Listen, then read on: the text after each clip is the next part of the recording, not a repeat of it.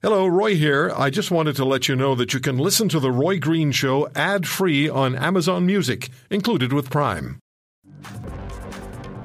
I just wanted to get a couple of clips out of the States, because down in the States, riots in Atlanta burned down a Wendy's because of another police shooting down there, and it did cause some major shifts. So here's a bit of this is graphic. I want to give you a heads up, but it'll give you a little bit of an idea how fast things happen, because there was body camera audio that was released. This is a report from the Associated Press and Julie Walker of how it sort of sounded. It was at a Wendy's drive-thru Friday night where police say Rashard Brooks was asleep in his car, drunk, and it was caught on body cam, including Officer Garrett Rolfs. I just had a few drinks, that's it. I think you've had too much to drink to be driving, so put your hands behind your back for me. From there, it all goes sideways fast. Ending with police killing Brooks, the next day his family's lawyer calls for Rolfe to be charged with murder, and Police Chief Erica Shields steps down. Mayor Keisha Bottoms. I do not believe that this was a justified use of deadly force. Then Saturday night, protesters torched the Wendy's where it all began. I'm Julie Walker. So that was the police chief that stepped down, saying that they believed in this police department becoming, true to what it needs to be. If you've never taken time to listen to the Atlanta mayor, Keisha Lance Bottoms, she is a remarkable speaker. If you want to talk about a human being with a future, whether it's motivating humans or in politics and being, public service leadership, I don't know. But boy, oh boy, she's amazing to listen to. I get connected to Atlanta because one of my best friends lives just outside Atlanta in Cumming, Georgia. It's like a suburb, so it's basically Atlanta.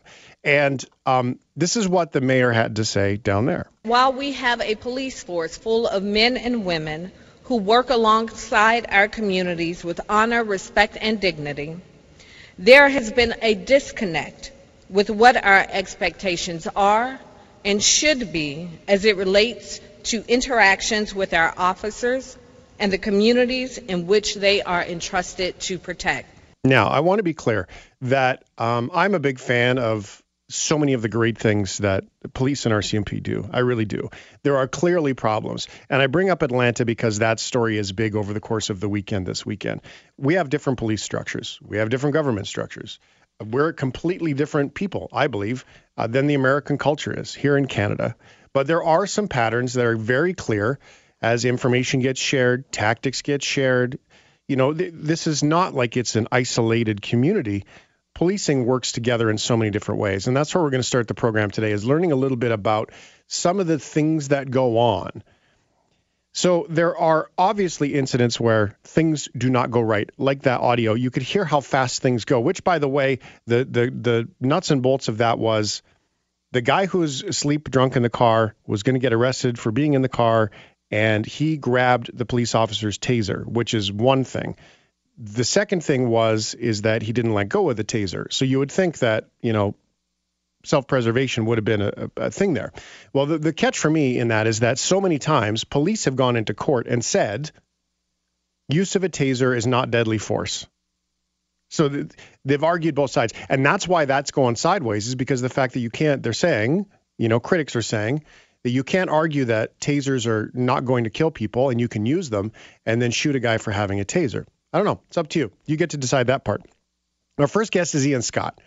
He's former head of the Special Investigations Unit, Ontario's independent agency for investigating police officers. So if you want to know some perspective on what this looks like when things go wrong, what a great place to start. Hi, Ian. Welcome to the show. Thanks for having me. It is very difficult times now. Are we in a place, Ian, where we are seeing more occurrences or just more public exposure of occurrences when things go wrong with the police? Well, that's hard to quantify, but I would say the most material change is the use of media, social media, and police-related media, perhaps body cams. I haven't seen much of that, but we've certainly seen car cams, like, for example, the situation in Alberta. And this brings into stark relief some of the issues, which may have always been underlying, but now they can be dissected, in a rather microscopic way. So there has been a material change, but I'm not sure if the numbers have changed. I mean, it's very difficult to decide that because we just didn't know what was going on before. Yeah.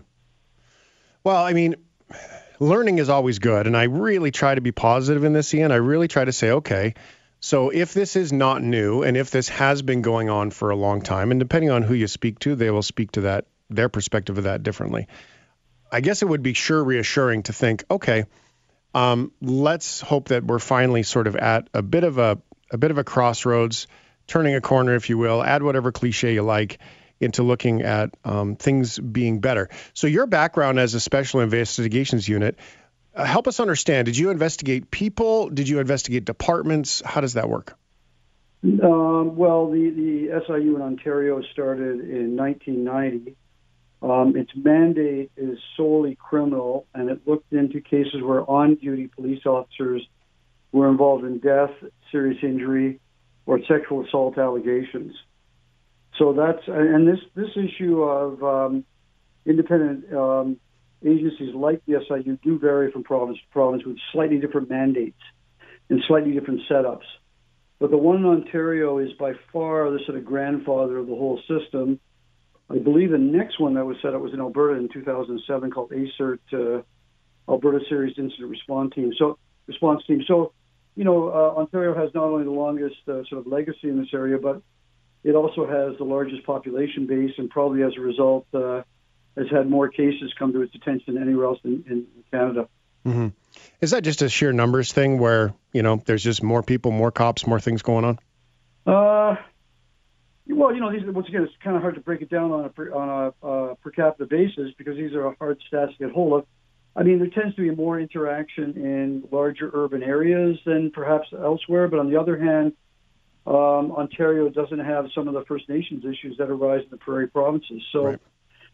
I think we have to look at the provinces sort of individually to determine these particular issues. Yeah. Some stats just to throw out there for the sake of context here, because we don't really know, just like Ian said, but there are stats about population base and stats about how things happen. The Ontario Human Rights Commission has found that a black person in Toronto is 20 times more likely than a white person to be shot and killed by police based on stats. And by sort of general population stats, a black person is about 8% of Toronto's population. So clearly those numbers don't align, and something that needs to be approached for sure. So this case out of Atlanta where there's a police officer, the shooting happened, Ian, is that what the Special Investigations Unit would go in, is just research a specific case like that? We've had another one in New Brunswick. There was another shooting. Yeah. So one-off, this is a one-off thing. What happened? Is that the question? Yes, it is. I mean, the focus is a criminal investigation and to determine whether or not criminal charges ought to be laid against a police officer. So it's not looking at systemic issues. It's not looking at disciplinary issues. It's solely looking at the issue of criminality and whether the individual ought to face a trial. Is there confidentiality because it's a criminal case that you can't take that and apply it and share that information to other investigators to be able to find patterns? Is there a limit there? No, that's a very good question, actually. No, not necessarily. I know when I was at the SIU, the Ontario Police College used to go through the stats of driving cases that led to death and injury on an irregular basis to determine whether there's a pattern and perhaps to feed that back into their policies and procedures. I was a big fan of that. I mean, I'm of the view that particularly the SIU, that's been around now for 30 years, has a massive statistical base which is not being fully exploited to try to resolve some of these issues before they actually happen. So I leave that up to the criminologists. I mean, I'm a lawyer, and when I was at the SIU, an investigator, but this requires, really the academics to get involved. It has happened. Scott Wortley did an interesting study associated with the Ipperwash inquiry on the use of force with respect to First Nations and I believe black individuals in Ontario. Well, this would have been a while ago, and there's no reason why these stats couldn't be looked at again. I mean, what happens is the academics can come in and sign confidentiality agreements and look at the data for the purpose of the sort of macro view as opposed to the particular names of the individuals involved. Ian Scott is our guest right now, former head of the Special Investigations Unit, Ontario's independent agency for investigating police officers. Now, police officers, Ian, is the key word there because you didn't do police departments. Is that correct? That's correct. That's correct. I mean, that's more of a systemic issue as opposed to what all, the agencies across Canada, the provinces that have them, they're pretty much the same in the sense that if you're going to set up an agency to look at, the very serious matter, the most serious of all matters, death, serious injury, and these agencies vary a little bit from province to province, but the real motivating force is when there is a very controversial death at the hands of the police, and how do we as a society respond to it? And what we see, I mean, it's a pattern that you can see across Canada. The SIU started because of some controversial deaths of young black males in the late 80s in Ontario. In British Columbia, we saw a pattern that came out of a couple of royal inquiries. One, an individual named Paul, Indigenous individual, right, as I understand it, died of hypothermia outside of Vancouver police station after being arrested. And, of course, the notorious Drukansky case, which led to another royal inquiry by a judge named Braidwood. And you see this pattern over and over again in across Canada. The same thing happened in Manitoba with an inquiry called the Taman Inquiry involving the death of Miss Taman after a police officer who was very, very drunk hit her car when she was on her way to work in a botched investigation. Quebec was an individual named Villanueva, and I can go on. Yeah. So what happens is that, the government feels a need to respond in those situations, and inevitably they have an inquiry of some kind, usually led by a judge or a retired judge, and they make a series of recommendations. And the recommendations have pretty much uniformly be, look, we need somebody to look at this independent of the police. And out of that, it takes a long time. It may take years before legislation gets drafted and actually put into effect. But eventually, it comes about. And what we see then are things like the SIU in British Columbia, the Independent Investigative Office, Alberta, ACERT, Alberta Serious Incident Response Team. And they all got like nifty acronyms and what have you, and I can go across the country and give them all to you for the provinces that have them. There are still provinces that don't have these agencies.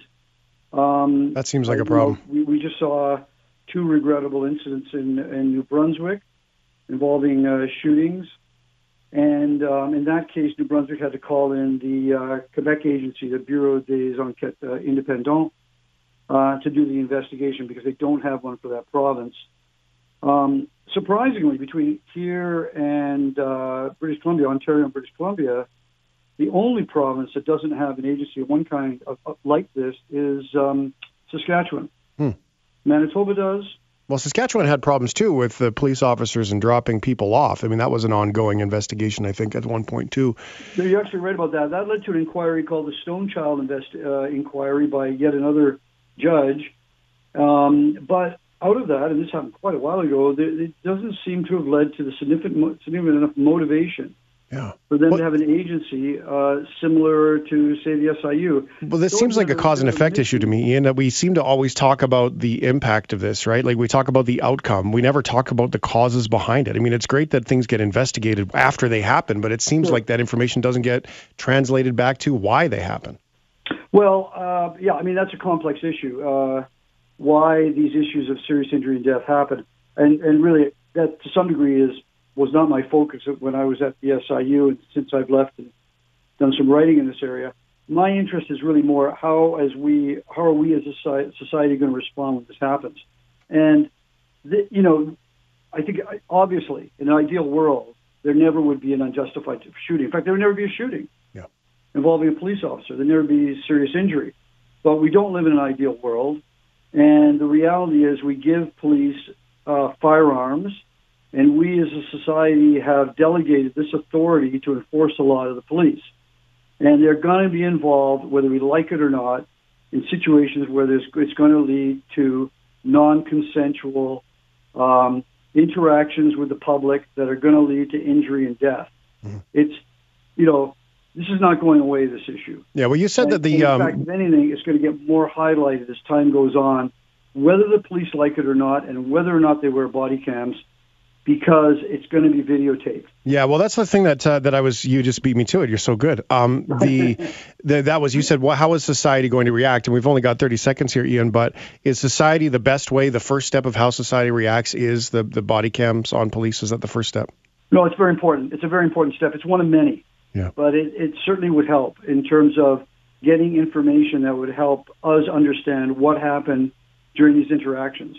Wonderful. And, I mean, in my view, not only would it help investigative bodies, but it could help the police in unfair allegations against them. Oh, absolutely. It protects everybody. It's, having a cam in your car, too. I mean, it protects everybody else as much as it protects you, too, which is great. And also it puts a little bit of integrity back into it. Ian Scott, former head of the Special Investigations Unit, Ontario's independent agency for investigating police officers, writing as well. We're just out of time. Ian, I could talk about this all day. Thank you so much. Well, another day. Yeah, we will. Actually, that's a great idea. Let's reconnect and we will continue with this because I hope the conversation stays at the forefront. You have a great Sunday, Ian. Thank you. Same to you now. Take care. If you want to hear more, subscribe to The Roy Green Show on Apple Podcasts, Google Podcasts, Spotify, Stitcher, or wherever you find your favorites. And if you like what you hear, leave us a review and tell a friend. I'm Roy Green. Have a great weekend.